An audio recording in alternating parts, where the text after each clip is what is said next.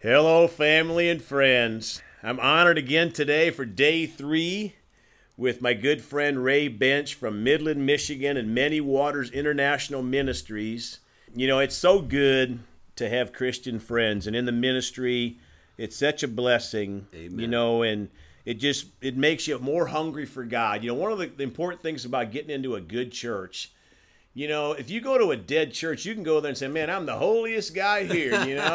You might say a prayer once a day or something rather. But I remember when God sent me to Oasis Church. And I remember this like it was yesterday because I prayed. See, sometimes we want to just hey, God, just when I got a minute, then you can tell me something. No, you got to seek Him, right? And so I was hungry. Yeah, you need to talk about that. Go ahead. I was hungry, and I prayed, Lord, where do you want me to go to church? Not that, we want this one right around the corner. That's close by, But God sent me. Hey, let's hold on that for a second. You ever have a taste for chips, right? Yeah. Or pickles or whatever your issue was? Now, if you go and look in the drawer and there's no chips, do you give up? No, man, I ain't giving up yet. Now, I know I saw me a bag somewhere. Now, I'm going to start looking through the other drawers. I'm going to start looking through the other cupboards. And you know what? If I don't find any, I'm going to go to the store. I'm going to buy me a bag of chips because I'm going to get some chips. Amen. If you get hungry for God, you're going to keep looking. You're going to keep seeking. You're going to keep knocking until you find Him. Amen. That's what Greg's talking about. Go ahead. Sorry. Well, that was just laying out there, brother. I had to pick the low-hanging fruit. That's good. So when I got to Oasis, I knew it was God. And you started going to church there. I'm like, man, these people are on fire for God. And I remember my friend, brother Kenny Green, just very good personal friends now still today with Kenny and Emily. And I'm like, man, this guy is a Jesus freak. I mean, all he wants to talk about is Jesus, Jesus, Jesus. And, I tease him today like, Kenny, you turned me into one of you. See, there's no better topic than Jesus. Amen. When we take our final breath, we're going to one of two places, folks. And, and it just tears my heart out sometimes when I hear preachers on TV that are not reaching people. They're just tickling people's ears. It just shouldn't be that way, because the people they take that final breath, they're not going to have another chance. And I'm so thankful, Ray, I don't know if you've heard my testimony, but only one person has ever witnessed to me now in almost 59 years. Wow. And I got mad because he said something I didn't like, but he kept praying for me, he and his wife, and I ended up in a non-denominational service in a big arena in Texas. And I'll never forget that day. I wasn't even going to talk about this, but the day I went forward and I gave my heart to Jesus, and I had peace for the first time in my life. Wow. And I'm so thankful. But see, somebody loved me enough to witness to me, to try to reach me for Jesus. And, if I've got one complaint, maybe that's not the right word, but disappointment maybe in the body of Christ is how many people really try to reach people for Jesus. And Matthew 10:32 is one of my favorite scriptures, that when we confess Jesus before men, that He'll confess us to the Father in heaven. And, why are we not doing more of that? Because it's a hunger issue, and it's an obedience issue. And Ray, I took too much of your time. No, you're fine. Obey God, brother. Obey God. But, I'm so thankful that Rick loved me enough to witness to me that day, and forever grateful. Amen. Amen. Amen.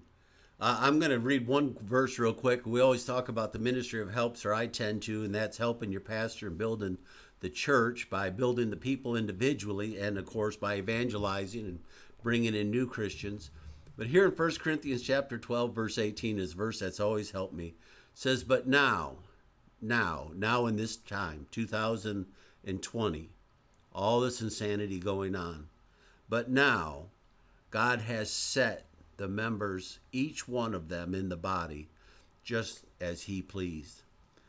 I want to thank God that God had a place for me when He brought me in. When He brought me out of the world, out of Egypt, He had a land where He wanted me to end up. He had a place where I fit, where I belonged.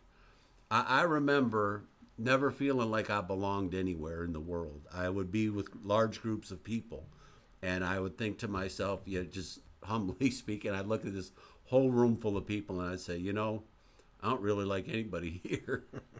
I don't really think anybody here likes me either. And then the question is, why am I doing this? What is this all about? But it took me a while kind of bouncing around like a ball and I just kept seeking after the will of God.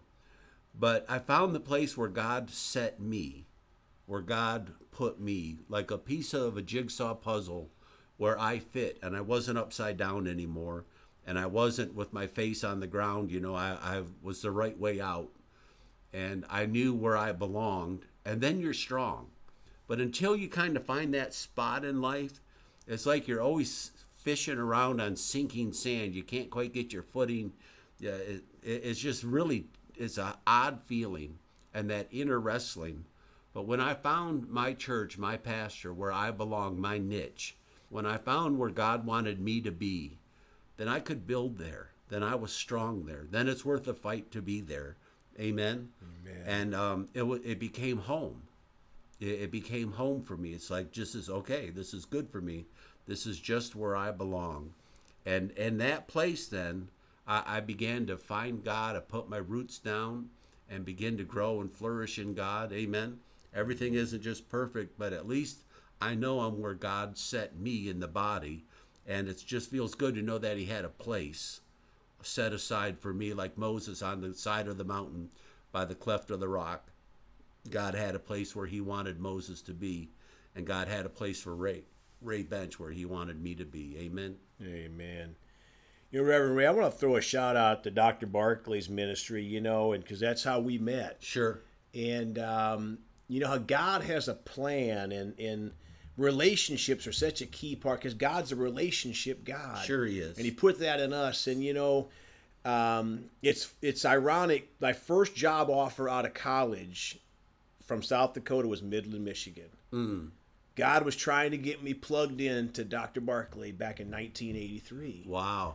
But see, I was just focused on me and life and success by the world standards and making money and just doing that kind of stuff, But see, God, he still keeps on. He works Amen. on you. And when I got to Evansville and he plugged me into Pastor Mark's church, he wasn't plugged into Dr. Barclay, but eventually, he plugged him into Dr. Barclay. And obviously he wanted him there, but he wanted me there. Yeah. As part of that network, and I just so admire Doc because he preaches the truth. And yes. I love the name, Righteous Preachers. Right? Boy, do we need some more of those out there, Amen. Because I've sought the Holy Ghost many times and thanked him. We have to speak the promises of God. And one of the ones I've been speaking for years is that we're his sheep and we hear his voice. Amen. And I'll never forget hearing years ago now that many pastors and preachers are going to hell. Mm.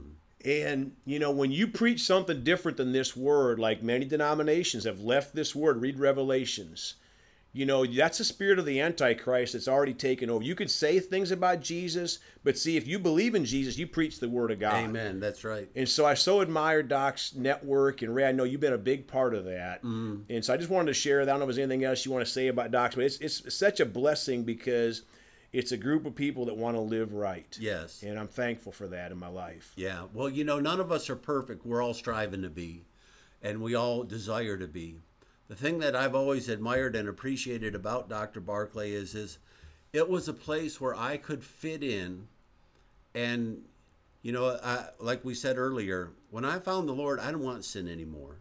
I don't want to hear your dirty jokes. I don't want to watch your stupid shows. I don't want to drink your drinks. I don't want to peek at your junk. I want to live right before the Lord. Amen. And I think the thing that drew you there, drew Pastor Pearl there, drew me there is okay, these are people like me. We're not perfect. We have our good days, we have our bad days, but in our heart of hearts, we are doing the dead level best that we know to walk with the Almighty God. The thing I want to just kind of say this, if you're out there and you're not quite sure who you can trust, understand there's a lot of fake and a lot of false. I'm telling you, I've been walking with God now since 1985. I found the Lord, and I found a group of people that are seeking God with all of their heart. Perfect, no. Passionate, yes. Amen. And trying very hard to do the do's and not do the don'ts, and to get the power of the Holy Spirit to be able to do both. And Jesus said that with him is life. Amen. There's not Amen. Death. With him is life.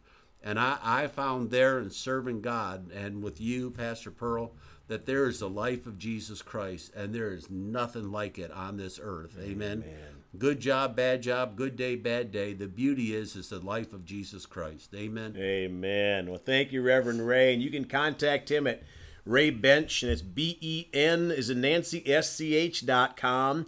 And you can contact Dr. Mark T. Barclay at marktbarclay.com. Yeah, sure. And so I speak blessing over you and your family. I draw the bloodline around you, all you out there. Thank you, Lord. In the precious name of Jesus, we thank you for it. Amen. Amen. We love you all. Please go talk to someone about Jesus today. And remember, Jesus thought about you on the cross at Calvary.